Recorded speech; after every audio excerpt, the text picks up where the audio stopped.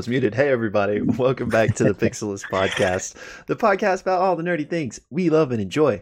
I'm Will. That's Blake. And today we're here to talk about some Critical Role. But first, how you doing, buddy? I'm doing good. How are you, buddy?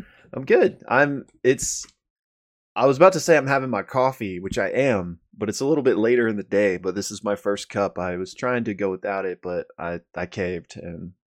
You're a late afternoon coffee drinker, huh? Yeah, I mean, not typically, but playing with fire, my friend. I know, but it's Monday. I needed that kind of extra oomph after all, so I've got my bean juice now, and so I'm feeling better. I prefer you didn't call it that. I had 3 cups yesterday, which I'm usually a 1 cup kind of guy. Yeah, but I was feeling pretty bad. Well, this is why people tune in, is to hear our coffee drama, right? Coffee time. That's right. Yeah. Are you a? Well, sorry, I gotta finish this storyline. Yeah. Are you a local coffee brew kind of guy, or are you more of like a Walmart? Grab some and go. I mean, for budgetary reasons, I'm definitely more of the Walmart. It's cheaper that way. But I definitely enjoy a nice, like a splurge of like a nice local coffee. Yeah. But day to day, it's typically just, You get the big tin can that you scoop out of. Yeah. I gotcha. It's probably $1 total. What about you? Are you only local, baby? Oh man, fancy. There's few things to splurge on in life, and coffee must be one of them. That's true. We're actually looking, this is the coffee podcast now. We're actually looking into like a fancier coffee machine. Yeah. So we have one. We never went back. Really? We love it. You'll have to. We probably shouldn't get into it now, but we'll have to talk about this later because I'm curious. Yeah. Okay. Well, everything you guys came here for has nothing to do with coffee, but all about the Mighty Nein reunion, the part 2 episode, which we're going to be talking about today. So that's right. I'm excited to talk about it. How about you? Me too. And for those of you that tuned in for our part 1, you know that we had our special guest, Ken from Cyan Bella, joining us. He will be joining us for this part as well. But before we bring in him, we're going to do our typical announcements. He's in the green room waiting. Yeah, he's got hors d'oeuvres. He's got a martini. Yeah. He's just getting all pampered until he comes on. Yeah. We take care of our guests. That's all we'll say. That's right. So Matt, if you ever want to come on, we'll treat you right. Matt from high school, if you ever want to join us. Oh, not that Matt. I gotcha. I mean, if he wants to, he can come too. Yeah, okay. But yeah, so before we get into our typical discussion, we want to run through our announcements and, of course, our recap really quick. Blake, stop me or add on if there's any announcements that you can think of. But the only really thing I had is Blake and I were talking, and at some point this month, details to be determined, we were thinking about hosting a little watch-along of Critical Role's Night Before Christmas one-shot, just to kind of get in the spirit of the holidays and the vibe. Maybe on one of Critical Role's off weeks this month. I'm not sure when that falls or when they're breaking for the holidays. I'm sure that information's out there, but not looking at it right now. So anyway, if that interests you, just stay tuned. I'm sure once we have more details, we will tell you all. But also a good place to hang out if you're interested in that type of info is our Discord, which we hardly plug, but we'll link that in the description box, I'm sure. So if that interests you, just stay tuned, check out the Discord, or, maybe you'll get a letter from us or something. I don't know what that was, but I felt like I needed a third thing to tack on there. So no, that's great. Good job. Yeah, thanks. But other than that, we're returning to campaign 3 this week. So be on the lookout for our, typical Critical Role content coming soon. But other than that, you have anything else? Pretty much it. I think we're ready to rock. So, all right. Yeah. So if you are new to us, we take this recap that we do and we cut it out and host it separately on YouTube for your viewing convenience. So if you happen to find yourself on just that recap and you're interested in our discussion of the actual episode, we will link that down below in the description box. But without further ado, I just realized I don't know the name of the episode and it actually is out by now. Do you by chance know? I do know it is called. Don't know. Sorry. Vamping. Yeah, I don't know. I just was calling it Mighty Nine Reunited Part 2. You know what? That's what we're gonna go with. It's probably an actual name for it. So yeah, so this is the recap of the Mighty Nine Reunited Part 2, and I'll actually be picking up the first half here. So yeah, we pick up right where we left off last week, or not last week, a couple weeks ago, with the Storm Giant, this Mage of Uk'otoa, and these Scions of Uk'otoa making their way through the jungle, basically emerging just as the Mighty Nine has come across this, the ruins of this temple. Initiative is immediately rolled as the session starts, and the Mighty Nine are kind of hiding in the bushes, unsure if they've been seen yet. And as always, for the sake of brevity, I'm just going to kind of go through this long combat, hitting the highlights, which we start off basically with Veth casting Hypnotic Pattern, and she is able to successfully stun, for lack of a better word, all of the enemies except for the giant, the mage, and I think just one or two of the scions. All the rest of them succumb to it. The giant, since it's not affected, continues to just kind of stampede through the jungle and run straight towards the ruins of this temple and slams down, basically sundering like a large portion of this temple and creating this deep pit in the earth where it stood. Jester basically follows that up, casting Earthquake on another large portion of the temple and just like the entire map, really, in general, causing everything to become difficult terrain and more of the temple to like kind of crumble and crash. This Earthquake spell causes Yasha and the giant to fall prone, with the latter actually falling on top of the former. While that's happening, the mage tries to cast Fly on themselves and fly down into the pit that the giant just created. But fortunately, Ford is there and he's able to cast Counterspell. So the mage is kind of annoyed at this point and just jumps down into the pit. Just free falls, basically. Yeah. Then combat ensues. A lot of the Mighty Nine are striking at this prone giant, including a nasty Disintegrate from Caleb. But Bo dives down after the mage, and Aveth, I think after taking a quick, couple bow strikes at the prone giant, decides to go down with her and help her out. Ford casts Fly on himself and flies down there as well. And down inside the pit, there are like these pillars and sun sigils, which they had been warned about in the journal in the episode previous to avoid those, and lots of just snake iconography. And they've noticed there's numerous holes in the wall as well that snakes ultimately begin to pour out of a bit later in this encounter. Meanwhile, back up top, though, the giant regains its composure, gets back to its feet, and slams the ground once again. This causes basically the pit to widen, more destruction to happen, and everyone inside the pit already, and including Caleb and the giant, who are still a little bit higher elevated, all fall down and fall even further than the people in the pit already were, down to this new level and a whole new map. The giant and mage fall prone on this new level, but Ford is able to be okay because he was flying. Caleb, Bo, and Veth are also all okay between Slowfall and Featherfall.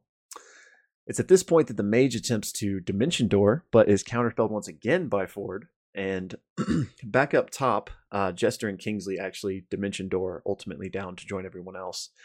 And more combat ensues. All the Mighty Nine are unleashing attacks on the mage, the giant, and the scions. And Ford is demanding the return of the Cloven Crystal, but he doesn't see it. Yasha then actually gets the "how do you want to do this" on the mage and decapitates them. And at this point, the giant has been dealt with, and all the remaining scions have now jumped down this deep pit. So they're like taking massive damage, and their legs are breaking when they come down here. But all the remaining ones have gathered, and they're not attacking the Mighty Nine. Instead, they are all frantically searching. And one of the scions, we're told, on a natural 20, actually finds the Cloven Crystal and slams it down into this this hole in the floor, with the other ones like encircling it, protecting it.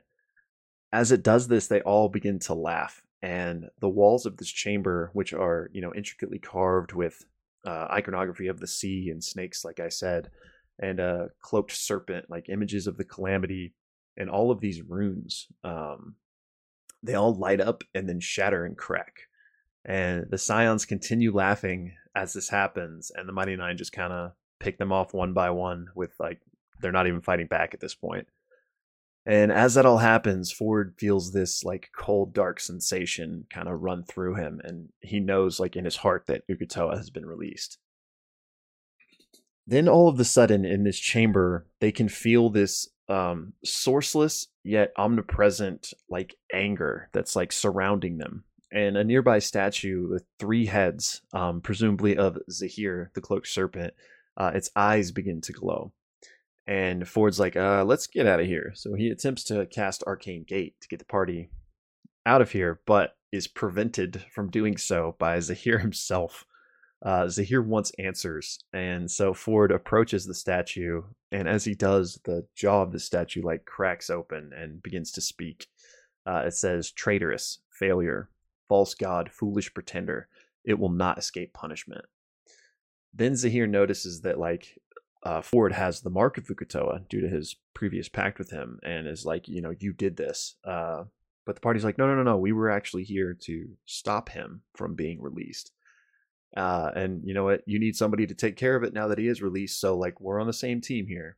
And Zahir's like, well, if that's true, then one of you is going to have to make a pact with me so that I know you're telling the truth and that I can keep an eye on you.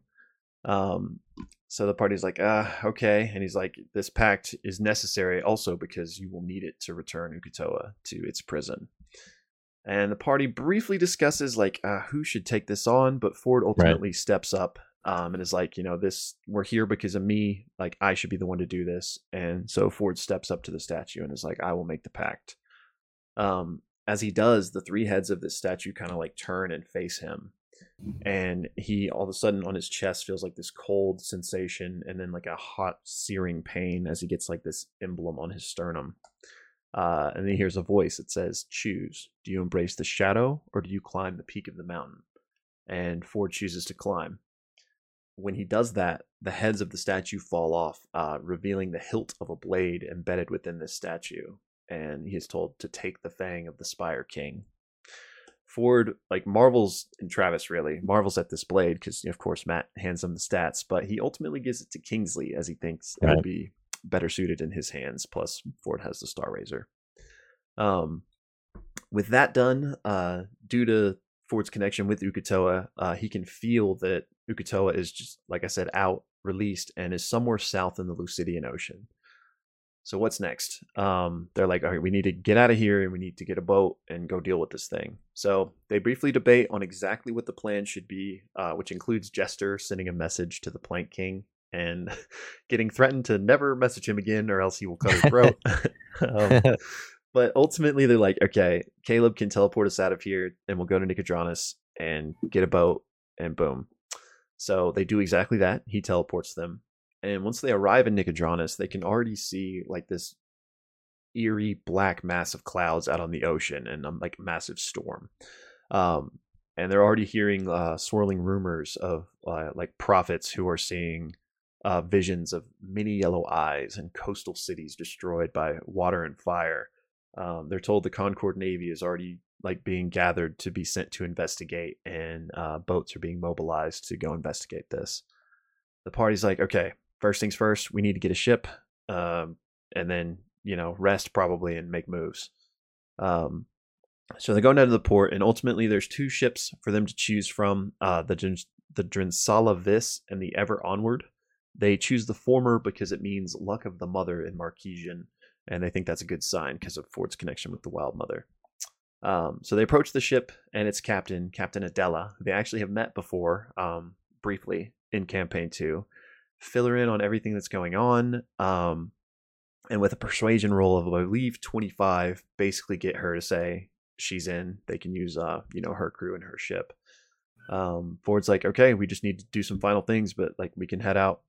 So Caleb, while this is happening, flies over to Yusa's tower and asks Yusa, is there anything you can do to like help us prepare for this undertaking?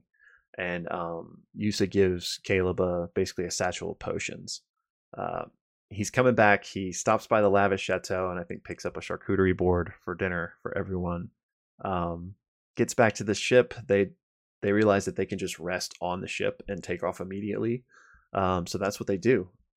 Before retiring for the night, though, Jester does send a quick couple of messages to her mother and to Yeza, warning them of what's to come and, helping them prepare accordingly. And we get one other moment with Kingsley making his way to Bo and Yasha's room for a quick chat. He just wanted to know a little bit more about Molly and what their impressions of Molly were, because Kingsley wants to embody the balance of nature and nurture better than both Molly and Lucian did. So he wants to know where they went wrong. He wants to make his own mistakes, but he wants to be better than they were. And Bo and Yasha kind of give him some advice and tell him that, just try to tread the line safer than they did, but, everyone makes mistakes. Really great moment. So everyone then goes to bed, and when they wake up, they can see this storm quickly approaching, rain's pouring down in the distance. They can see other ships and hear cannon fire. And Ford sees something long, dark, and familiar. And basically that's where we go to break. Yeah, great job, man. Yeah, so coming out of the break, this back half, the episode's almost 6 hours long. Yeah. So quite a bit's happening this episode. And in this back half of the episode, the party's basically approaching this storm where there's already, the battering of cannon fire. There's ships that either were caught in the storm or were brave enough to go into the storm to face whatever was inside of it. And like Will mentioned, as they are approaching the storm, they are seeing flashes of chaos that's happening in the darkness of the storm. One thing that does happen as they are going into the storm, everyone's kind of getting themselves ready for the combat to come. And Matt even, it's a very RPG moment of kind of like, is the party ready to move forward now? Yeah. One interesting thing is Jester burns a 5th level spell slot to cast Control Weather and has a contested roll against Uk'otoa, the demigod, as to who's going to control the weather. She succeeds and is able to affect it for about half an hour, whereas Jester jokes, we've beaten Uk'otoa, we've won. All that to say, the party moves into the storm, and Matt reveals the final battle map for this 2-shot, and it's actually the table they're on. I think he picks something up or removes something, and you realize it's this awesome LCD glowing stormy table that the party's on. So combat's going to begin. There's a couple of things, there's so many things that are going to be happening in this combat. So I'll highlight the important stuff for the sake of time. First things first, Uk'otoa is represented on the battle map as this serpent that has different body parts that are on the battle map, but they're all part of Uk'otoa. So he's in the water. He also has a lair action because it's the ocean, which is that is his lair. Right. And there's 2 main lair actions that you're going to see in the combat. One is called Battering Winds, which basically creates tough terrain for everyone affected by it. And then the second one is the one that actually combat opens with. It is a large tidal wave. And in fact, as combat begins, this tidal wave happens. It knocks, I think, almost everyone except for Yasha. They had to do a strength saving throw. It knocks them prone, and they all take 45 points of damage. So... Yeah. Right off the bat, it was like, oh, and the roll was actually fairly high as well. Jester has to do a concentration check for her. In fact, everyone who had concentrations going, immediately lose it, basically. Yeah. And Laura Bailey's like, yeah, I'm really glad I burned that spell slot to immediately lose it. So, but Matt does tell her that, hey, you did affect the storm a little bit, and it will affect some of the lair actions. So. All that to say, you have the lair action. Uk'otoa is going to be having legendary actions after each person's turn. And in terms of combat, essentially what happens is we have Caleb, who's going to fly up into the air and cast Shapeshift and turn into this large dragon, so cool. Who is freaking amazing for the entirety of this combat. He'll be doing that. Bo, the freaking amazing person that she is going to launch off the ship onto the head of Uk'otoa and is going to spend a few rounds just beating and smattering on Ukatoa's head. Even at one point taking a full blast from Caleb the dragon, who's breathing this spectral blast down on Ukatoa. Ford is going to cast Fly and is going to be casting spells like Cone of Cold to try to hit multiple parts of Ukatoa, and then consequently is also going to eventually freeze the ocean to create tough terrain for Ukatoa to not be able to move freely through. Veth is going to be this rogue sniper on the ship. And in fact, Veth is probably the first one who scores a natural 20 in this combat, where Matt actually asks them whenever they're attacking, are you attacking the eye or are you attacking the body of Ukatoa?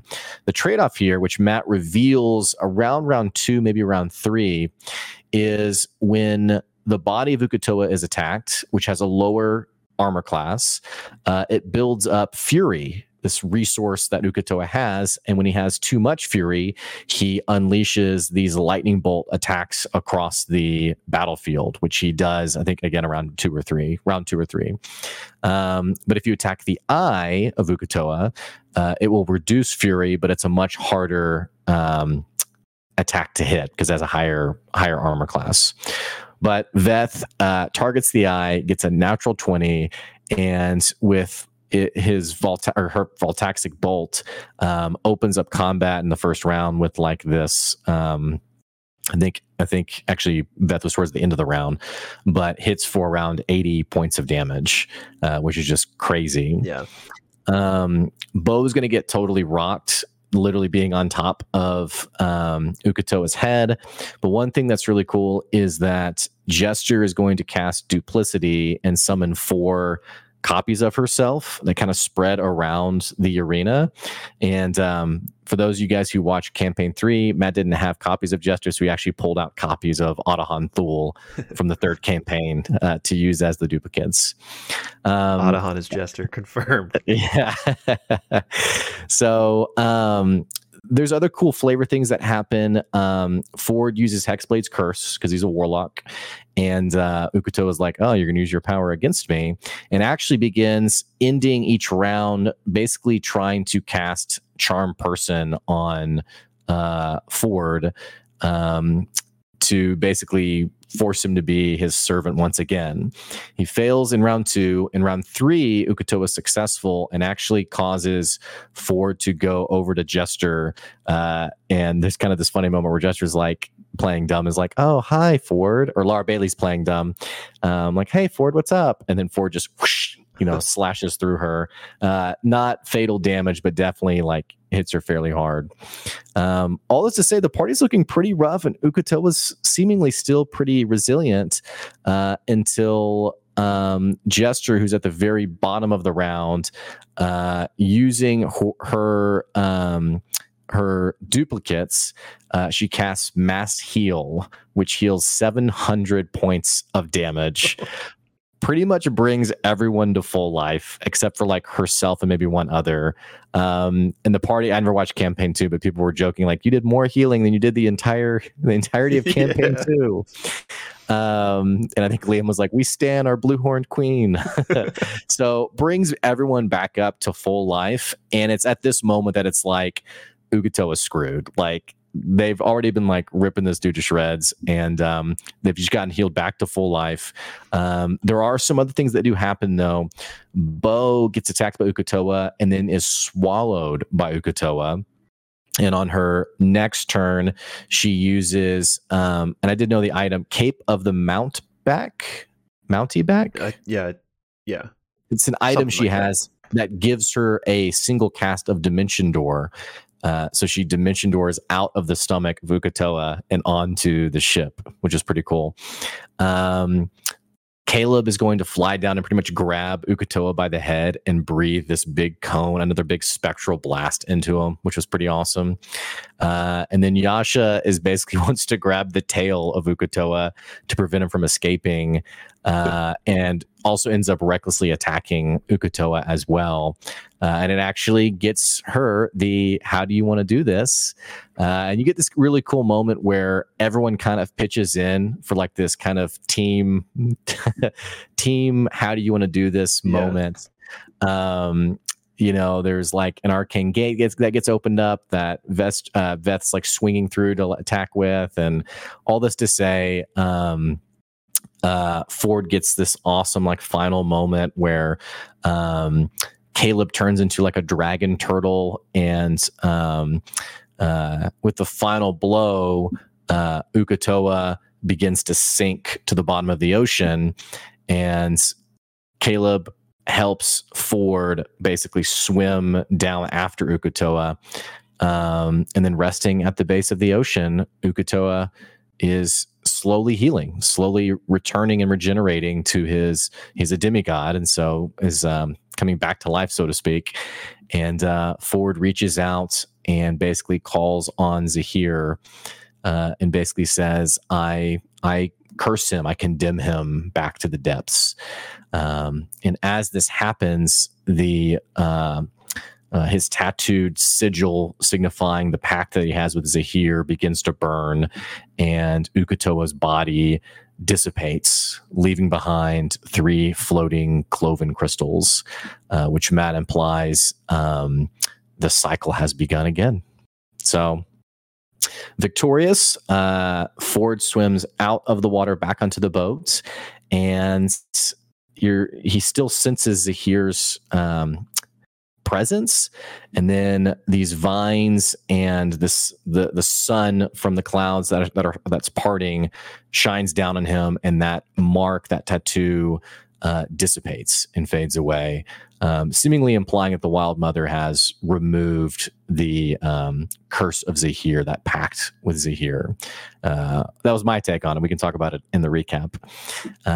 All that to say, we get a nice little epilogue from the characters. Ford mentions that of the 3 cloven crystals, 1 goes to Vokodo's lair on Rumblecusp, 1 he gives to the Cobalt Soul to protect it, and the 3rd one he decides not to keep himself, but he keeps the location hidden for no one to know. Bo puts the cloven crystal deep into the vault of the Cobalt Soul. I kind of envision it as like a very Indiana Jones-esque, deep into the archives. Yeah. Gets a foot rub from Yasha, and they continue to live their beautiful life. Yasha keeps learning from their neighbor, Martina Stewart. Veth's camp is a wild success, even though he does mention 1 student does die. But fortunately, they're able to bring the student back to life. Kingsley, who had cut a piece of hide off Ukutoa, fashions it into something nice, and continues to meet with Caduceus, and continues to, it's almost like sort of like exploring like who he was and finding who he is at this point. Kingsley also continues to work at Stone's Throw Shipping until eventually, which that venture does happen, I guess, and eventually steals a ship, and the Mighty Nine gets letters informing them that they're no longer banished from Dark Toe, courtesy of the new Plank King Kingsley. No idea what any of that means, but other than that, Bo and Yasha talk about adopting kids, rebranding the Orphan Maker as the Orphan Taker. And also Caleb does go back to Rexentrum and eventually does take a job at the Soltris Academy, and also continues to give workshops at Veth's camp. So as the show is ending, back at Caleb's place, there's a knock on a door, and it's Essek, who basically is like, hey, I've heard you had a crazy story to talk about. They share a short kiss. He enters the small abode, and that is where the Mighty Nine Reunion Part 2 comes to an end. Heard you had a crazy story to tell. Great job, man. Sorry, that was a little inside joke. It's never easy to recap 6 hours of tabletop RPG. No, we do our best. Yeah. So having said that, I think we're gonna bring Ken in from the green room, and we may be in different shirts when you see us. Maybe but not. don't worry about it. Yeah. And so we'll see you guys shortly. We're going to be talking about what we thought about the episode. We don't know what you thought about the episode. So if you're watching just the recap, click the link in the description to see our full breakdown, and we'll be with you guys shortly. Yep. See you guys in just a second. And we're back. Hey, everybody. Please welcome back our guest, Ken from Cy and Bella over on YouTube. Thank you so much again for joining us to wrap up this special miniseries, man. It's my pleasure. I had a lot of fun in the first one, and I'm sure we're going to enjoy this one too. Me too. I've been looking forward to this for, I guess, 2 weeks since we had the off week between them. It feels like forever, but 2 weeks. Really does feel like a long time. Yeah, and Ken, I'll say you're much better than the other guests we've brought on. Jeremy, who we hate. We've decided. So I don't like this dichotomy you've created here. But we love you. So we've had the literal high and the literal low on the channel at this point. Jeremy he's fired. Yeah. Jeremy will remember this. Well, gentlemen, we had so we've already done the recap, which if you guys are watching now, you're probably like, interesting, you're in different clothes, but little magic for you, a little prestidigitation that changed some things up. That's right. You guys probably like, that's not how that works, but didn't matter. So we're talking about the second half of the Mighty Nein Reunited, the part 2, and also I guess we can do a little bit of a review on the whole 2-part. Gentlemen, what did you guys think of part 2? Can you take us away first here? All right. I have to say I really enjoyed it. There was a ton of fan service. Like they knew what everybody needed to hear. All of the like prologue, wrap up, all of that stuff was pure like the fans have been dying to know what's happening, and obviously they delivered exactly what the fans wanted to hear, right?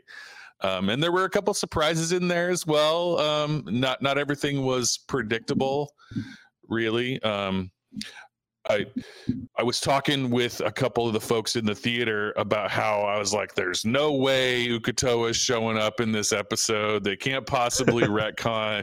And then I was like, well, I guess I was wrong.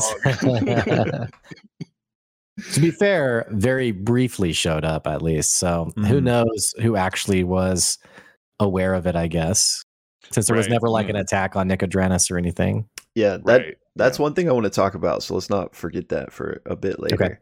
Okay. But yeah, I loved it as well. I'm really interested to hear your thoughts on this, Blake, because obviously for Ken and I and everyone else that watch Campaign 2, it's just so good to return to these characters, Yeah. It's, I don't know if nostalgia is the right word because it doesn't feel like old enough to invoke nostalgia, but I guess similar. Yeah, that's a good word. That works for me. So, it's just great to see them again. The whole arc of dealing with Ukatoa was kind of like this big question mark that was never dealt with in Campaign 2. So it's kind of nice to have that chapter closed now, as opposed to being like, that's still out there. So for those reasons, I really liked it. I don't think it was like top 5 Critical Role episodes ever or anything like that, but I did have a great time with it. Now, what were your thoughts, my good man, for having not seen Campaign 2? Yeah, I'm wondering if it, like the stakes, if you will, like was that really there for you, or is it? No, not really. So here, let me give like a little bit of like a more long-winded like disclaimer. I think if I'm a person at that table, I will have had an awesome time of that 2-shot. I mean, playing D&D, they're all having an awesome time. And I think it is important to like make that distinction, because I think sometimes people are like overly critical of Critical Role when it's like, at the end of the day, it's people playing D&D and having a good time. So right. I think in that regard, it was awesome. It's just great for people to have an opportunity to play together, and also just high level combat is always really fun as well when it's not just like Eldritch Blast again. There's like actually options. Well, like I used my 2 spell slots, so I Yeah. guess I'm done. I auto attack again. From like a pure entertainment standpoint, I was pretty bored in the sense of I enjoyed the D&D aspect of it, but I didn't really feel like the stakes were there. I was also like learning the stakes as they were happening. I was like, so who's Ukatoa? What's happening here? And the comments on Ukatoa being this demigod, I didn't feel like the combat was very demigod-esque. Like I never really saw Ukatoa do anything. There was the tidal wave, but I never really saw Ukatoa do anything that to me communicated, wow, this is a demigod. Like they are up against a insane foe who my perception is that this character has been mentioned and brought up several times in the campaign. So to finally fight it seemed pretty massive. Other than that, there were also some like tiny things that felt a little railroady, which you have to in a 2-shot. But things that felt a little bit, I kind of took the air out a little bit for me. The 2 examples that come to mind are when the mage casts fly to go down into the temple and Travis counterspells it, and then he just jumps down anyway. And then the second one being when they decapitated the mage, and then the minions jump down, they find the crystal, and then they slam it in. All of those 2 things especially felt like it didn't really matter what you do. This is what was going to happen anyway, which that's totally personal opinion. I don't really have like an insight there on if that's a good habit or not. And then the last thing I'll say is I think I am just so spoiled having watched Calamity and like the emotional depth of, and that was a 4-parter. So, I mean, you have all the more time to build those characters out, but I don't know why I was wanting to be in tears again by the end of this 2-parter. Yeah. So the fact that it never really found like an emotional weight to it, I walked away feeling like, yeah, that I enjoyed it for what it was, but if like you said, I wouldn't put it like in the top 5, and I probably wouldn't watch it again. So yeah, I don't know. Maybe that's too harsh. I don't know. I think all those criticisms are fair, except I'd push back a little bit on the Calamity comparison, just because I don't really think that's fair, because it didn't have that weight for you because you didn't watch campaign 2. Like you're not like the expected viewer to come in. They didn't have to like build those characters up for like fresh eyes, And like, we have all the history with them. And I was thinking if I was, 3 years from now to go watch a 2-parter campaign 3, I would probably adore it no matter what, because that's like my first. Right. So I think that's very fair. But yeah, I mean, go ahead, Ken. Yeah. One, I fully agree with you on the 2 railroading points that you raised. I had a chatty seatmate at the theater, which was cool. I enjoyed it. Shout out to Joe in his sprinkle onesie. That was, he was good. It was good chatting with him, but it was like definitely Matt was doing absolutely everything he possibly could to get to the outcome he needed, right? Like it was a little heavy-handed, and it was clear, right, that that's what was happening. But you have to, like you said, there's some amount of railroading you have to get to where you're going, right? So and 2, I believe that the lack of familiarity definitely contributed to your feelings, right? Because I felt the weight of this, because Ukatoa was a major player throughout the campaign.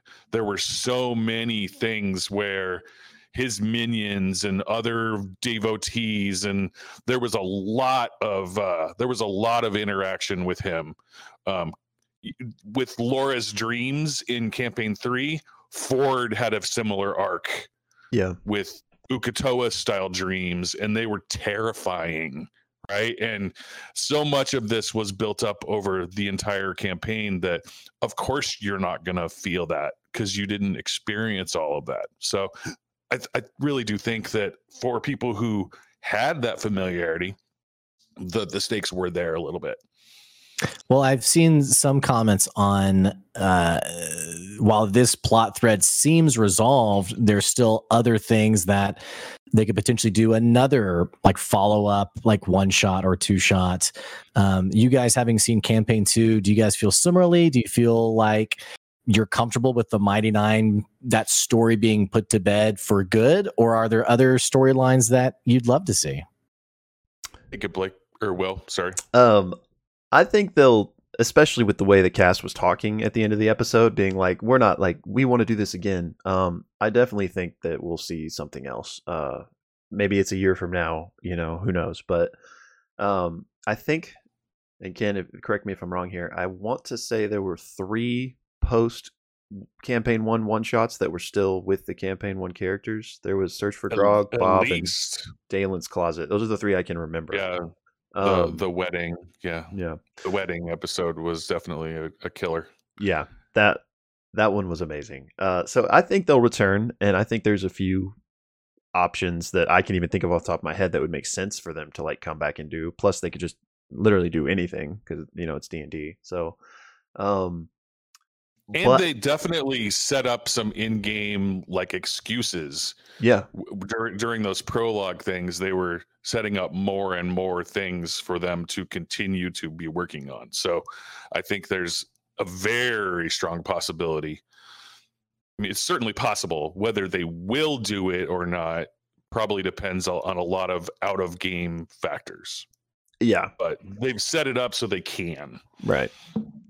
If this was the last time we ever saw the Mighty Nein, though, then I mean I'm pretty happy with it. Like, everyone got a pretty nice little second epilogue, I guess, if you will, because there was an epilogue at the end of campaign 2.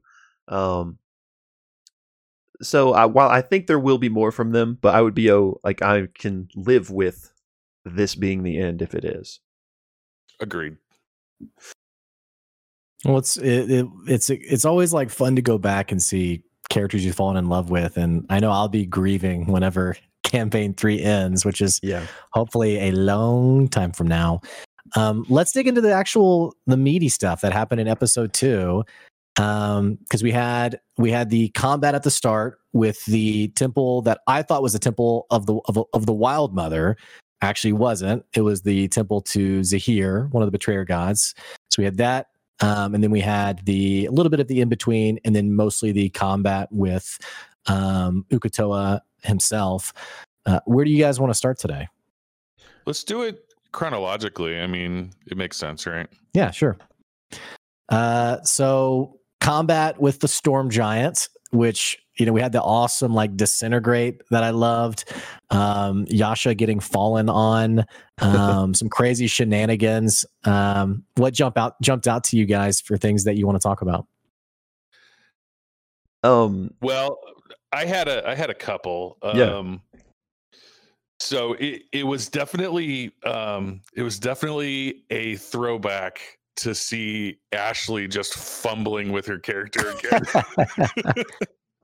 Because she seems much more in her skin in campaign 3, right? She's very much inhabiting Fern and has that on lock. And all through campaign 1 and campaign 2, because of her in and out, not there, sometimes there, sometimes not there, sometimes, she really never inhabited her characters that well, right? And she was always having trouble with, what dice do I roll? What are my abilities? And it was really fun to see her fall back into that, oh my God, I don't know what I'm doing kind of a thing. So that was a kick. Will knows that Ashley Johnson is like one of my all-time favorites, but there was definitely an episode in campaign 3 where she started initiative, and it was like 15 minutes where like everyone was like, so, and like giving her a hard time too. But you just always have that kind of person at the table. I mean, they're amazing, they're great, but there's the person who like they knew their turn 2 people before, and then the person where it's like, no, that's not how that works. So Definitely. Yeah, but that was a lot of fun. Obviously, the Caleb disintegrate lightning boots moment was so amazing.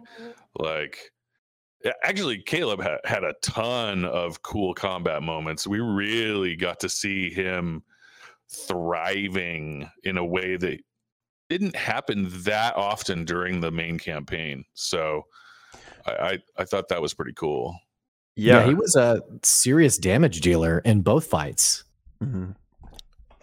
So the shapeshift, is that similar to wild shape in the sense of do you take a stat block and that's your stat block now, or how exactly does it work?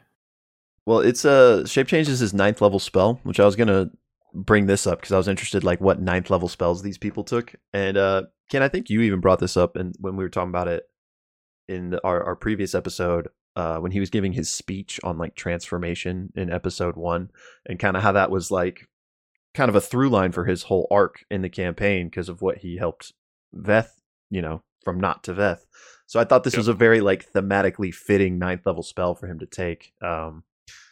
Now, as far as your question, Blake, I don't exactly know. But since it's a 9th level spell, I'm pretty sure like you're getting all amazing. The best possible combinations of things, Like he was still able to cast, his shield while he was that dragon. So he cast all kinds of spells. I was like, this is amazing. So I'm sure somebody in the comments can maybe give us the exact details, but I'm not up on my 5e rules enough to know the exact way that worked. But yeah, I did think that was awesome. And go ahead, Will.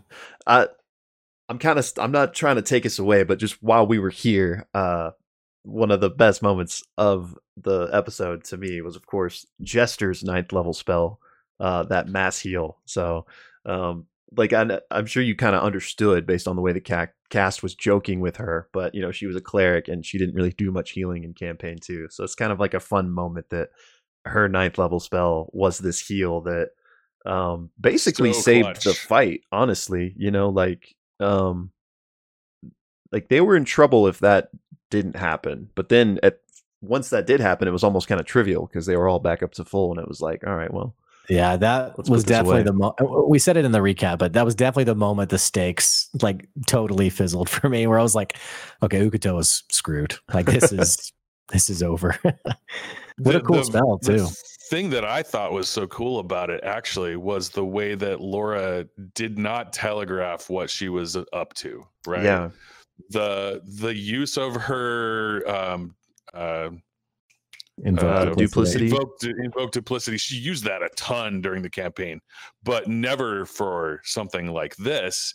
And she was always more like a trickster wizard than a cleric of any kind during the campaign. Yeah. So seeing her send her, little minions off to dance in a circle, that's so Jester. Right, because what's that going to do? It's not going to do anything except boom! It did something very big. Yeah, very, very big. And Liam's comment that it was more healing than she had done in the entire campaign was a little bit off base. Crit roll stats indicated that she healed over 1,800 points of damage during the campaign, but that is a very small number still. Yeah, almost a third then. That's or more than a third, I guess. That's hilarious. So 700 is so clutch, so massive. Yeah, that is a big, big, big moment for her. Yeah, and going back to the first combat too, I guess I didn't really grasp how strong the party was, because I didn't know what level they were. I didn't even know they had 9th level spells. It didn't strike me until Jester did the mass heal, where I was like, whoa, these people are super leveled. And they also had like little items and things like Bo's cape that let her dimension door. But when they were fighting the storm giant, I was like, oh dang, a storm giant, this is crazy. But they totally just took care of them with relative ease. I felt like that was like the first moment of awareness of this is a pretty tough party, or strong party, and probably tough to plan encounters for, I would assume. I don't know. They never reached 17 during the campaign. Is that right? Well, I think they ended at about 15 or something like that. So that sounds right. Matt granted them some extra levels for whatever occurred during the interim, right? So they were more powerful than we should have expected them to be, given our knowledge. And yeah, you're right. They mopped up that temple fight. It was, even with all the bumbling and nonsense that went down, they wrecked house basically. And it's no wonder Matt had to pull some, DM trickery to get the result he needed, because they cleaned up, right? There was no way that was going any other way. Yeah. And I honestly like that, especially for this first fight, because these are, these heroes that have already dealt with the big bad evil, if you will, from the campaign, right? So they are badasses. So it's kind of cool to just see them kind of wreck shop like that. That's fun. That's fun for a player sometimes too. Yeah. I was talking to someone. I was sitting down with someone who was a DM, and we were talking about like designing encounters, and he was like, yeah, I get kind of discouraged when I design an encounter and my players just like absolutely destroy it. And I was like, yeah, but like some of those encounters, it's like, again, it goes back to like the D&D experience. Are your players having a good time? And like, sometimes it just feels good. Oh, that's a storm giant. And we just, knocked it over, disintegrated it, and, totally destroyed it. Like, that's fun sometimes. 100%. Yeah. And I think it was more than a storm giant. It was like a storm titan or something. It was bigger. Yeah, I'm sure it was been like homebrewed a bit. Yeah, it was even more dangerous than you might think. The only thing I guess a little bit, and Ken, you and I haven't talked about this, but Will and I have talked this before. When we were watching Calamity, and that final, I think you saw Calamity, right, Ken? Yeah, definitely. So in the final, and I'll keep it as spoiler free as possible, but there's a final encounter, a final combat round where there is some fluxing of the rules a bit. And Will and I were talking about how people in the Twitch stream were losing it. I mean, losing it. Well, I saw something, and it was kind of like, guys, just enjoy it for what it is.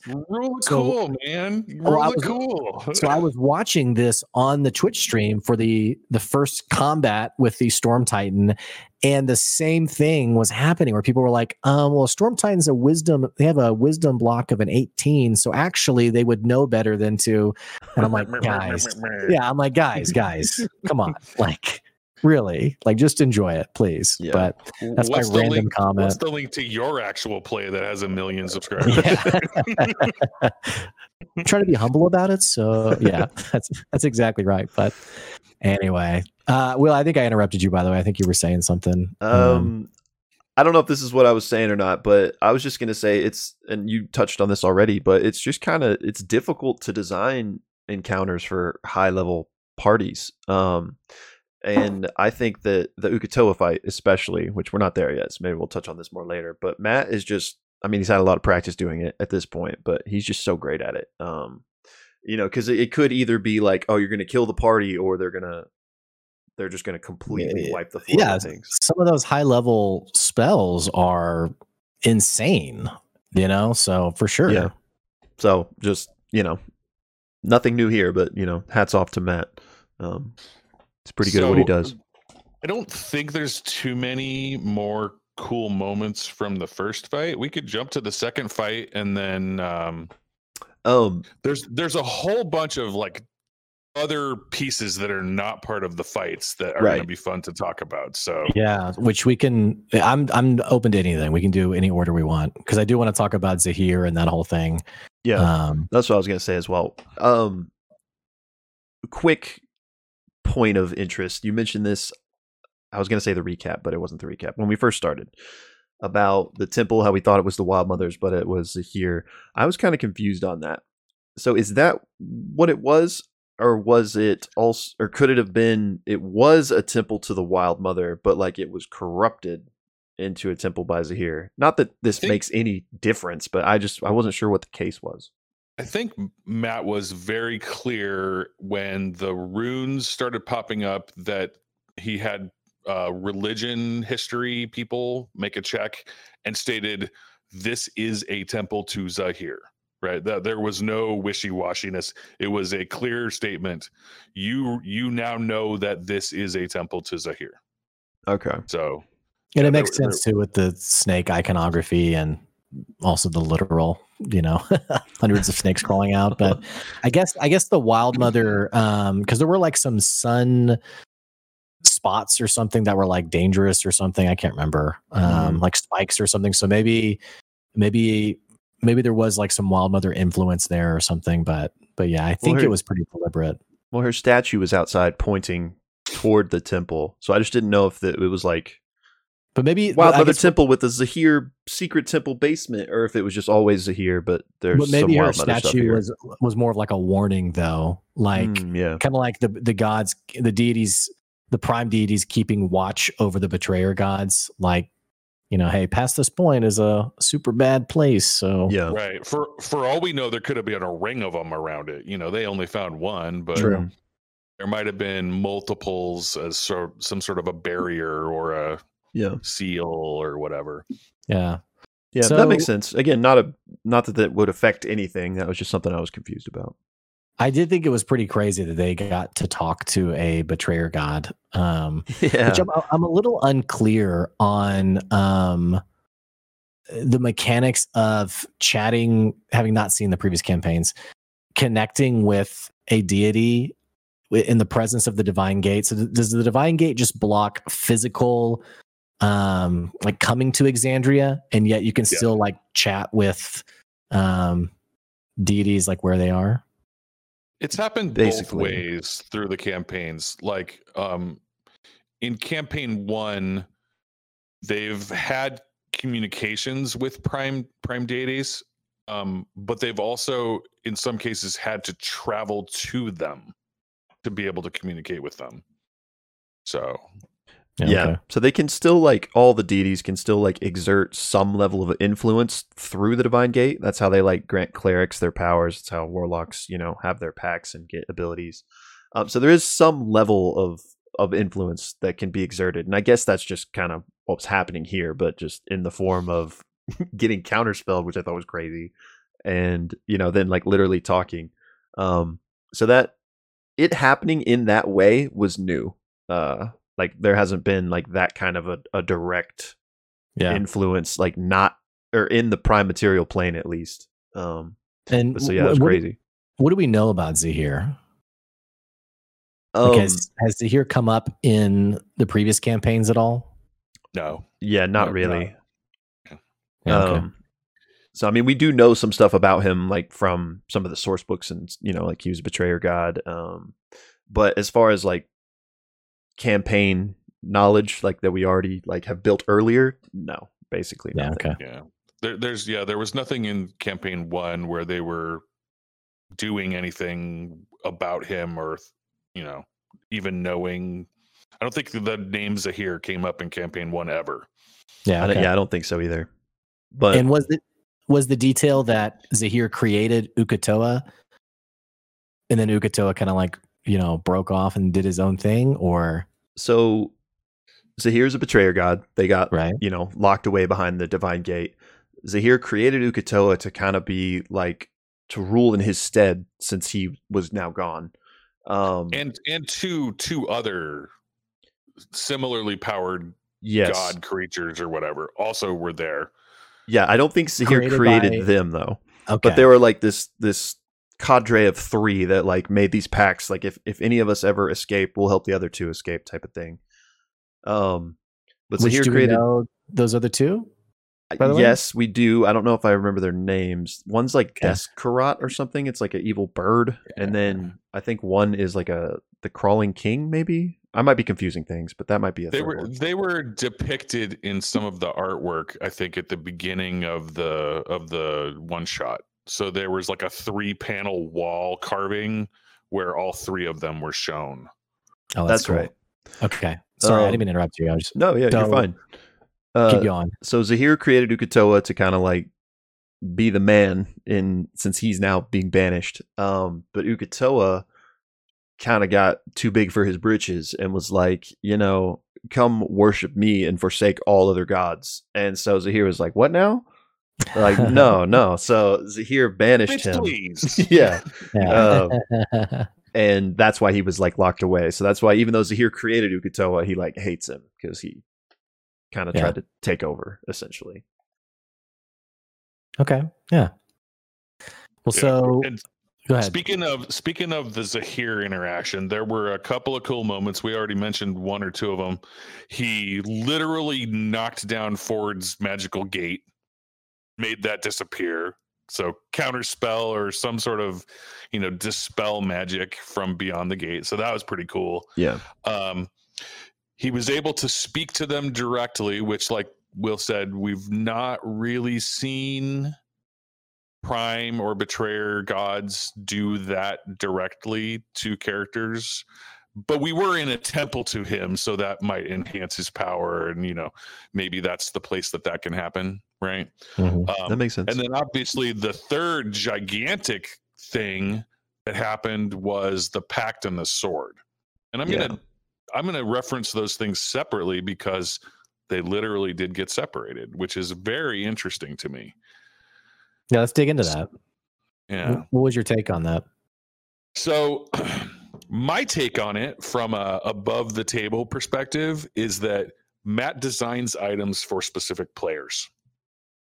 That's just the way it is. And when Travis saw that item, he was like, oh crap, this was intended for Kingsley. So that's the above the table explanation. He's like, oh man, I stepped in and this was probably supposed to be a Kingsley moment. And so here you go. Right. Like, that's my take on it. What do you think, Will? I mean, I do agree that weapon was seemingly made for him. But so are you thinking that Matt intended Kingsley to take that pact? Because that I'm not sure about. I actually think that is I think that's possible because Kingsley is a bit of a blank slate and he's intending to as his epilogue states, he's intending to take this kind of a hard hook and go rule Dark Toe and be a somewhat negative influence on the world, pirate king and whatnot. What's better than a pirate king with a pact to a betrayer god? I mean, that makes sense. So yeah, I definitely think it's possible. But it did. If I was in Travis's seat at that table, I would think it was for me as well. Because like Uk'otoa is my character's thing, if you will. And if someone has to make a pact with a betrayer god, it's not really like I don't want any of my friends to have to do this. Like we're in this position because of me. Of course, I'll be the one to do it.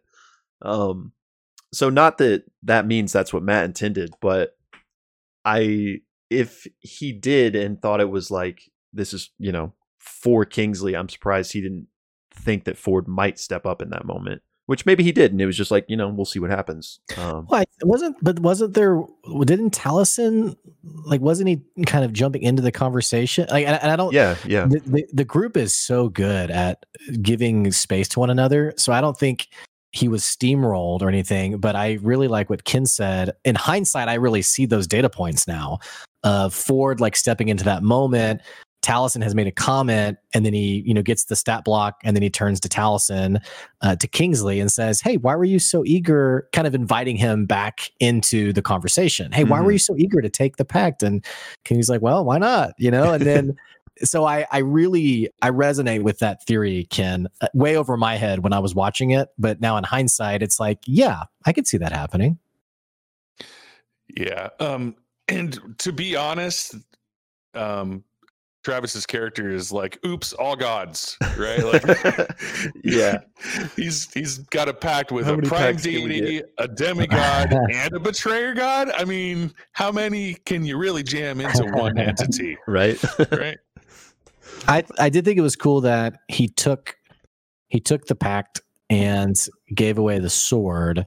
I didn't really I didn't really interpret it this way, but I was reading some comments about it. And there was a Redditor who, and I apologize, I don't remember the person's name, so I can't give credit.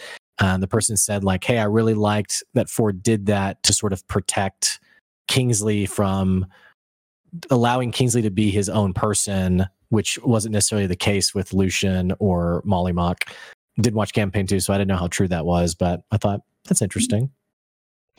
Yeah, Ford's character is pretty complicated, and he would often, I don't really know how to say this exactly, he would portray things one way but really act altruistically a lot. He really tried to play his character like he was lawful good, that like the goody paladin whatever, but he really wasn't. Would you agree with that, Will? Like, do you understand what I'm trying to say? Like, yeah, I do agree with that. Him protecting Kingsley from a pact would be in line with how he had played his character straight through, I think. So, yeah, I think that was kind of one of the arcs of his character, right? Including, him even using a different voice to kind of like emulate what he thought he should be, and then really kind of finding out who he really was. And so I think he kind of had a lot of those moments where like it's more complicated than like he said one thing and did another, but there was just kind of that like, multifaceted. I don't know if I'm making sense, but yes, Ken, I do agree with what you're saying. It's like a feel, yeah, right? Yeah. He would make claims, but really when the rubber hits the road, he was doing it this way, right? So, yeah. And one other thing before we might potentially jump away from this, what I thought was interesting when he did take the pact, he was given that choice, and I don't have the exact lines in front of me, but it was either like embrace the shadow or climb the peak. And he chose climb, and that's when it crumbled and the sword appeared. So my thought was like, if he had chose embrace the shadows, was there have been a different weapon that was like given, or like what? Maybe that was just flavor and there wasn't really a mechanical difference between the two choices. But with Matt, I have to think there probably was a difference. So I'm very curious as to what it was. Yeah, there could have been. Tonight we're getting a 4-sided dive Tuesday night with Matt, Liam, Laura, and Taliesin, which are most of the prime characters, to talk about that. So maybe they'll cover that, I hope. Yeah, that would be cool. What I was so like wanting them to read the stat block on the weapon, on the Fang of the Spider, on the Spire King. Yeah, me too. And Travis looks at it and he's like, oh, and then he hands it over to Taliesin. I'm like, one of you read it, please. And then I checked Twitter and it didn't get posted either. So all we got was that single moment where Taliesin whips it out and attacks Ukuto with it. I think it was a natural 20 even. And it was like a crazy amount of melee damage. But I was really curious what Matt had created. So yeah, me too. Maybe that's one of those things where he'll post it on Twitter at some point. But like, unless there's another campaign 2 one-shot, I don't know if maybe that'll be in like one of the source books or something. But I was going to say source book. Yeah, source book is your best bet. Maybe it already is. Actually, could be. I don't think it is because I Googled it also and couldn't find it. And usually those things will pop up if it's in a source book. Yeah. So, but the next source book, though, I mean, I wouldn't be surprised to see something. And the Spire King, did that ping anything for you, Ken? Because it didn't for me. It did. It kind of pinged my campaign 3 stuff from the Spireling, the all the Spire stuff from like the Nightmare King time frame. Yeah, of campaign 3. Yeah, but it made me think of that as well. Nothing directly, because there wasn't actually a Spire King that I'm aware that we've ever interacted with in any way. Yeah, I don't think we have, but there must be one. So I'm interested to find out about him. But yeah, Spire definitely evoked like Drusar and a lot of campaign 3 for me. So I'm curious if that maybe is an entity we will learn about in campaign 3, which would be cool. It was interesting that it wasn't a vestige, and it was interesting that it wasn't. I mean, I don't think Zahir is the Spire King, so it was interesting that it didn't have, like something to do with him. Right. I was wondering if that might be just another name for Zahir, because Might all be. of the gods have multiple names, right? Like, That's true. so I don't know. But speaking of multiple names, are we gonna move to second half combat, or do we want to keep talking about other stuff? I feel good about that. Yeah, that works for me. Which one? Oh, yeah, we I'm good to move on. combat. Sorry. You give two Okay. options. Yes. Yes. Cool. Awesome moment. Obviously, we already talked about Jester's mass heal and that being like the redemption arc of her character. Because literally when Taliesin brought Caduceus in, they were like, finally we have a healer. Yeah. Oh, is he a cleric or Mhm. Yes. Oh, okay. That's funny. Yeah, because she did not play her character like a cleric. It was definitely more like she was a rogue trickster wizard or something. It was comical how little she clericed. Yeah. Which, that's what made this moment so cool. But yeah, the second campaign, I wanted to talk about this earlier, but in terms of building the encounter, like what a cool boss. And I think Blake and I were actually talking about this recently in campaign 3 with the Delilah kind of fight that with the tree kind of involved. Yeah.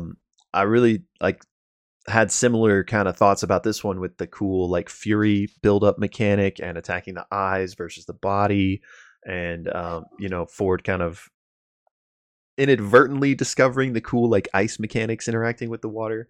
I just thought it was really fun, really well thought out, and not to repeat myself, but it's hard to design an encounter for high level players. So I, thought Matt did a good job. And in Matt's defense, there were a couple of series of things that happened where the players, and I know we talked, there's a lot of trust there, but there were some decisions where the players were really trying to claw back. Like I think about two things. One is Caleb. I can't remember what the attack was, but it ended up hitting Bo, and there was so much like nuance of like, well, if I do it this way, and then finally Liam was like, okay, I've totally like stretched this way too far.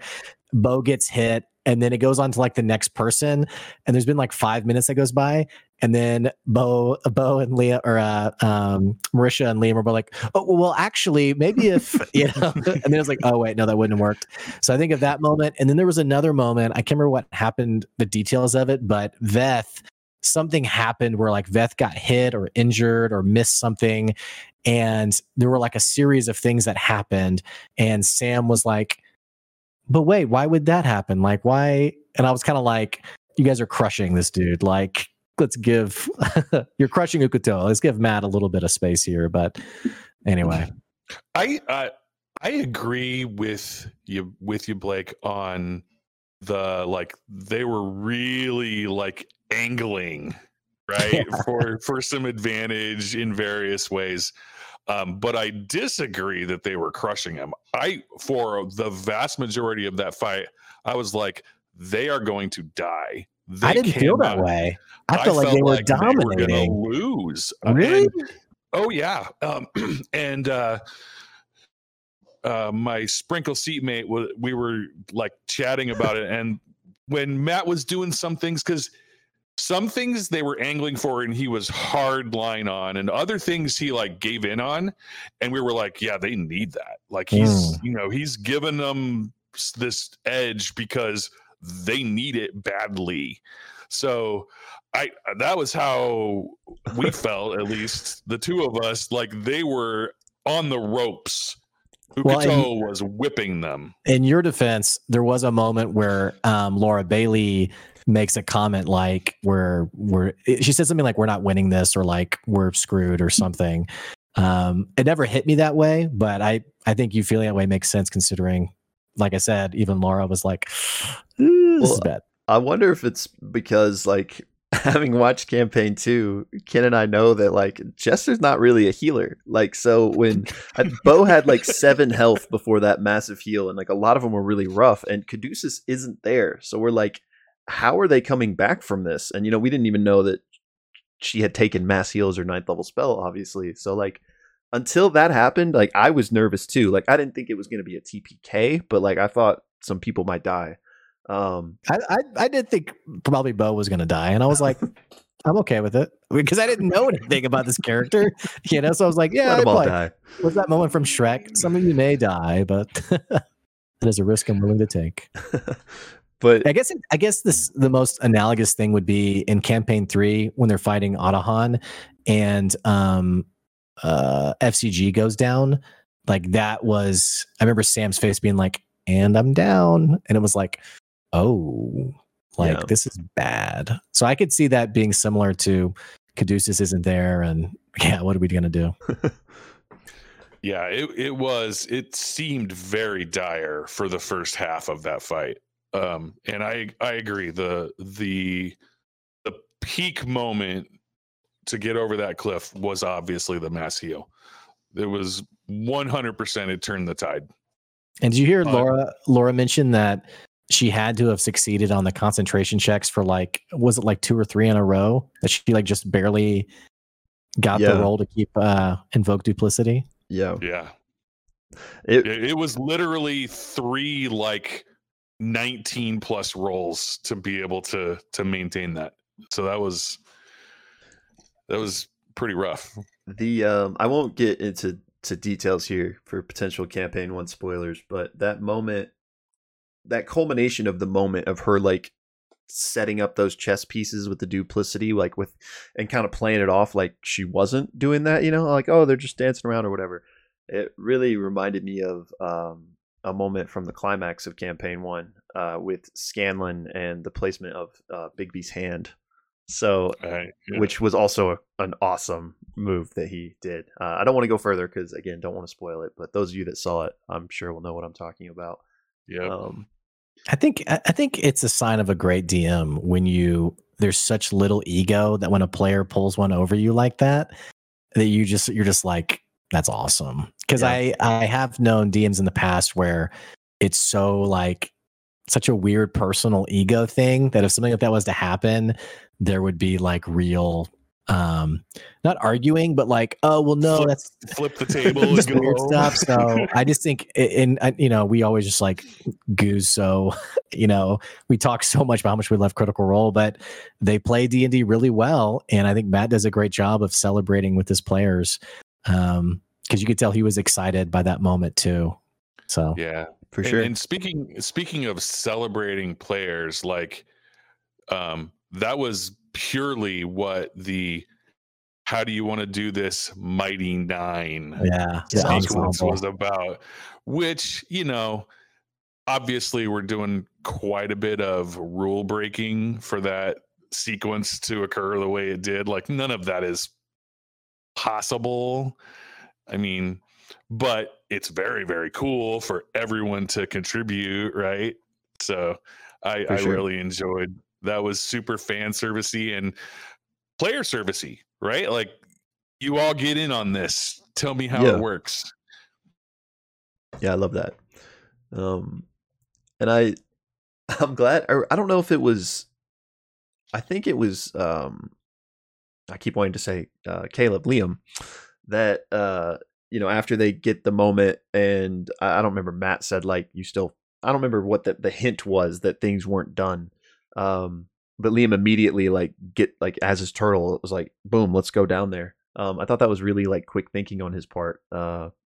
Which I don't really have a further point than this, but it's not like I don't think they would have left and Ukatoa would have, slowly regained his health and come back and wreaked havoc. But I guess just shout out Liam O'Brien for being quick on his toes to get Ford down there and to fully deal with it.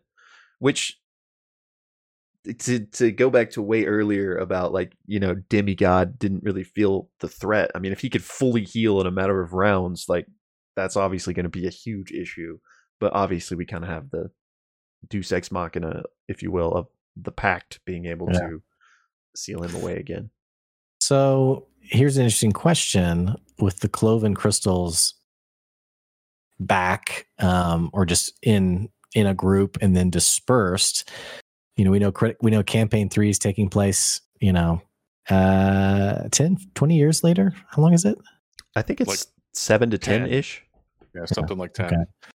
I'm just curious, is it too much of a trope to bring that back in as a story point, or do you think the cloven crystals will come up again in some way? I doubt it. Yeah, I don't think they will, but they always have the potential to, right? I don't think that Matt did it that way because he plans on introducing them in C3 necessarily, but just kind of that's like the livingness of the world, I guess. That is not a good way to put it, but that's a great way to put it. Yeah, they continue to be a plot hook for anyone that wants to live in that world. Right? Ooh, that's a great way to put it, for sure. Yeah, I love that. I'm very curious what he did with that. The third orb, the mystery orb. Yeah, I've got the list of what he did. So the first one went to the volcano on the island that they held Traveler Con on. Right. The second one gets sealed in the Cobalt Souls Cobalt Reserve Vault. And then Ford is not telling where he's putting the third one, but he's not carrying it around with him like an idiot. What's your best guess on where you put it? I don't know. He's carrying it around with him like an idiot. I mean, I wouldn't be surprised. Oh, that one, I totally don't have it. Wink, wink. No, yeah. Yeah, I don't know. My best guess would be maybe he got Caleb to tuck it in a pocket dimension or something. I don't even know if you can do that. Happy fun ball. Actually, that's a great place for it. Yeah. That's probably my best guess now that you bring that up. Happy fun ball. I wonder. And speaking of the happy fun ball and the wizard in the tower, I wanted to talk about him a little bit because somebody I read somewhere was like, why would the guy give him potions? And I was like, thinking to myself, he owes the Mighty Nein his actual existence because they rescued him from his soul being trapped in Cognosa, right? Like, yeah, he literally would not exist without the Mighty Nein. He owes them a lot more than potions, for sure. Exactly. So, yeah, the wizard, Yusa, I think. Yusa.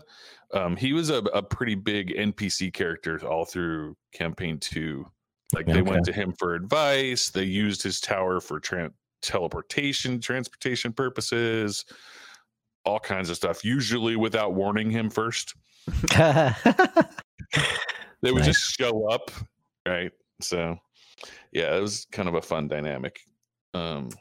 One quick last thing on the orbs is I was curious, they mentioned putting one on Rumblecusp, but did they throw it into the volcano? Because who's there? Who's there that they trust to actually keep guard over that? Or did they literally hide it somewhere? Ford intended for it to go into the volcano. I think that's specifically what he said. The volcano where Vocado once was, or whatever, was the line I remember. So I think he intended to put it into the volcano itself. So you gotta brave the lava to retrieve it, I guess. Guess that's a pretty good spot then. Or hope it Mount Dooms it or whatever. Yeah. Well, what else? Were you guys satisfied with the epilogue, by the way? Like the kind of final moments as for now of what's going on with everybody? And again, most of it was over my head. I was like, who's Essek? What's going on? But it seemed like some sweet moments. The final moments of the reunion, what'd y'all think? Yeah. I liked it. Of course, everybody kind of got a nice little second epilogue, like we mentioned. Potential, a couple potential plot hooks, maybe setting up for the future. The more mentions of this camp. I can't think there's not something there. Like maybe not a campaign 2 one shot, but I guess it technically would be, but I could see a Wildlings Wild Out one shot happening or something with as much as thought as Sam put into it, especially with the Classic Sam. specific characters mentioned in episode 1, like Yeah. a kid from here and this, you know. Maybe setting up a Young Avengers style Mighty Yeah. Nine. I wouldn't be surprised. Dang. But what specifically I really liked in the epilogue, because I think I mentioned this in our first episode about how they're like more realistic characters because they're not all perfect. They're all still dealing with their same issues, type of thing. I liked in this one how Caleb mentioned that he's making it like a thing that once a month they're all going to get together, meet in the tower, kind of catch up. Because that was one of the things I was kind of sad about, that he was still just like living alone. Obviously, Essek comes by from time to time, but I like that he set that up. And Jester is Banksy now, I guess, which is pretty cool as well. The in the tower probably doesn't mean very much to you, Blake, but throughout the campaign, they when they were traveling, they would summon this tower that Caleb created for the Mighty Nine, and the first appearance of it was such a beautiful, poignant, like only Liam could possibly pull this thing off moment. It was like, forgive me if I'm wrong, but it was something like a 15 or 20-minute monologue where Liam described the care that he put into creating this tower, with a floor for each specific character and their own, needs. And Oh, wow. it was really something. So the tower was a pretty big non-finite point that followed them around the campaign, and it was beautiful and poignant and personal, and That's cool. Yeah, a really important thing. One of my favorite moments campaign too was the unveiling of that, for sure. Yeah, so that was very cool. I also really liked the epilogue moments. 6 months earlier, we had been told that Essek would never go to Wrexham Trum because it was far too dangerous for him to go there. He's basically a war criminal, and wanted in all of the empire that the Mighty Nine lives in. He worked for the other side of a huge war they were fighting. Big NPC, big part of the campaign, but Caleb and him kind of started hooking up towards the end of the campaign.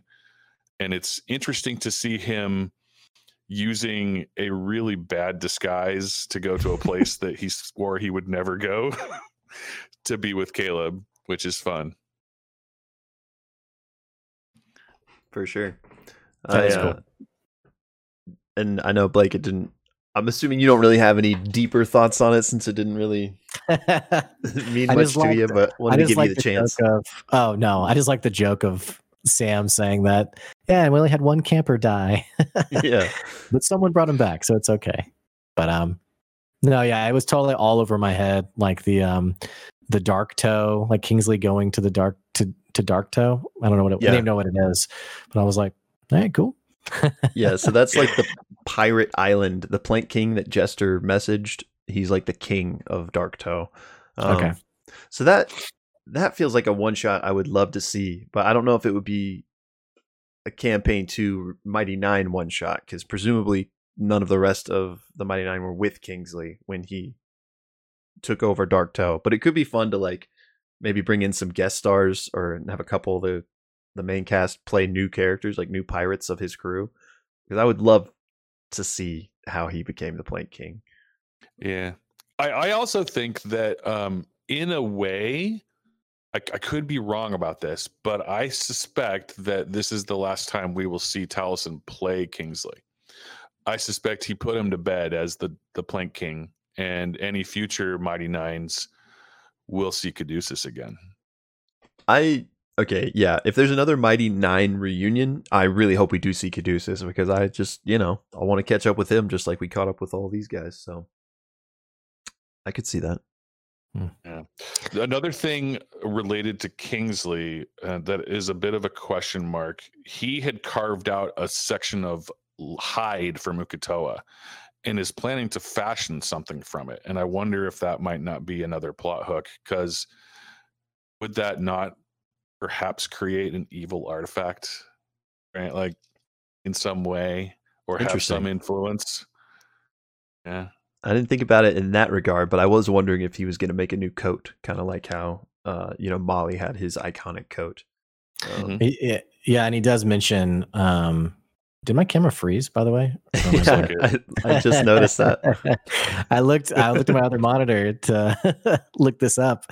I know it's mentioned in the epilogue that he has it fashioned into something nice, is all that's said. But I'm gonna see if I can fix my camera though. Well, while you're trying that, let's see. There was another sort of big callback when they got to Nicodranus on their hunt for Uk'otoa. They went to the docks and they had a choice of two ships, obviously, right? And the one they chose was the Marquesian ship, the Dren Savalis. Or Dren Salavis, I guess. And this is a ship and a captain that has made multiple appearances across multiple campaigns. Captain Adela actually took Vox Machina to the Water Ashari city in campaign 1, and they had already met her as the Mighty Nine, although they didn't go on her ship. They interacted with her at like a bar in the port there. So this is a recurring character through many years of Critical Role. She's the true big bad, confirmed. Slow Since trip. it's a Marquesian ship, could we see it in campaign 3? Maybe. I mean, we might as well go 3 for 3, right? Yeah. Luck of the Mother being the title of the ship, and given that ship was named during campaign 1, definitely was not like done specifically for this, right? Yeah, that's so cool. That's a pretty big coincidence that would be that name for this moment, right? Yeah. Especially since Matt didn't seem to remember what he had named it or what language it was in. He had to look it up. Yeah. So I'm glad you brought this up, because it reminded me of one thing I wanted to touch on really quick before we wrap things up, is that kind of Uk'otoa kind of was dealt with before too much could happen. We obviously got the imagery of him kind of destroying ships as they were approaching.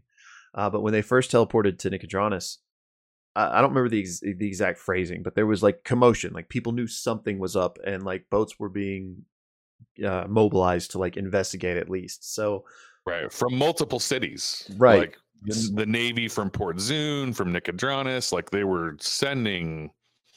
And it was people who had visions and meditated and stuff were like getting this dread sense and these visions with eyes and stuff. So that's right. It was definitely known. So yeah, to that point, I guess, Captain Adela and whoever else on the crew is obviously alive and witness to what happened. But from campaign 2, the Mighty Nine are these heroes that, saved everything essentially, but no one knows who they are.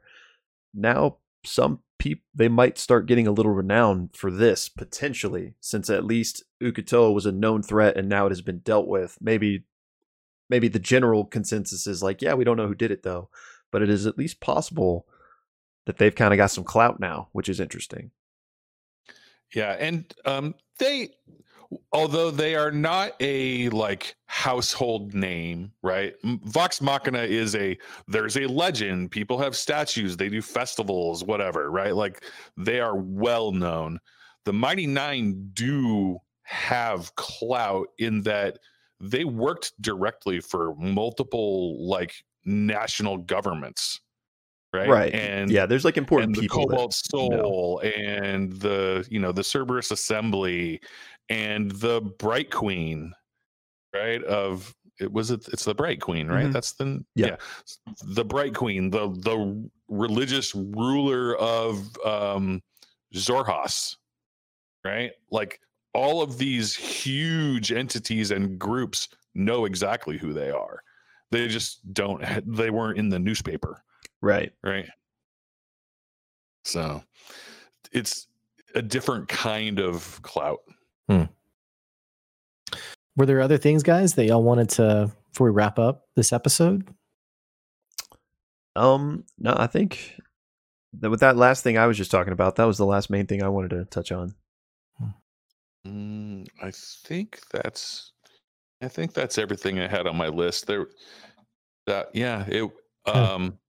wrap it up. Yeah. So that does it for episode 2 of the Mighty Nein Reunited. We want to know what you guys thought about the episode. What were the awesome moments that stood out to you, especially any other breadcrumbs that maybe we missed that were callbacks or throwbacks to the previous campaigns? And having said that, don't forget we're on Twitter at The Pixelist and also on our YouTube and on TikTok. You can check us out anywhere you listen to podcasts. And we got to do an awesome thumbnail still. Which what do we want to do? Oh, I don't know. We'll all be Ukatoa. Yeah, I like that. Let's do it. The movement doesn't translate well to a thumbnail, but like, they're kind of cheering, but not. What are they doing? Also, Ken, I just thank you again for joining us for both of these. I was going to get to that. Don't worry. Yeah, I know, but I'm making sure. For those of you that, I'm sure if you're watching this episode, you probably watched our first one, but just in case you didn't, Ken, if you want to give a quick plug or shout out or talk about what your channel, please feel free. Show the people or tell people where they can find you at. Thank you. Yeah, we're on YouTube at Cybella, and Cy is PSI. Bella, Bella. We are a reaction channel. We do music videos and episodic shows. We actually started our channel reacting to the Legends of Vox Machina. That was our very first show we reacted to. And we are planning full on to do season 2 when it comes out in January. That's next month, guys. We're getting close, crazy. Yeah, that's I'm excited. Next month. Which I don't want to get long-winded, but random detail. It's amazing how many people I talk to who have no idea what D&D is, who've told me they've watched that show and love that show. Really? It's currently sitting at number 5 on the Rotten Tomatoes list of best shows of 2022. It's impressive. Number 5 out of all of them, right? Which is huge. It is. Well, for our listeners, we'll put the link to Ken's channel down in the episode description. Make sure you guys check that out, subscribe, and follow his awesome content. So having said that, let's do our Ukatoa thumbnail. Will, are we ready? Yeah.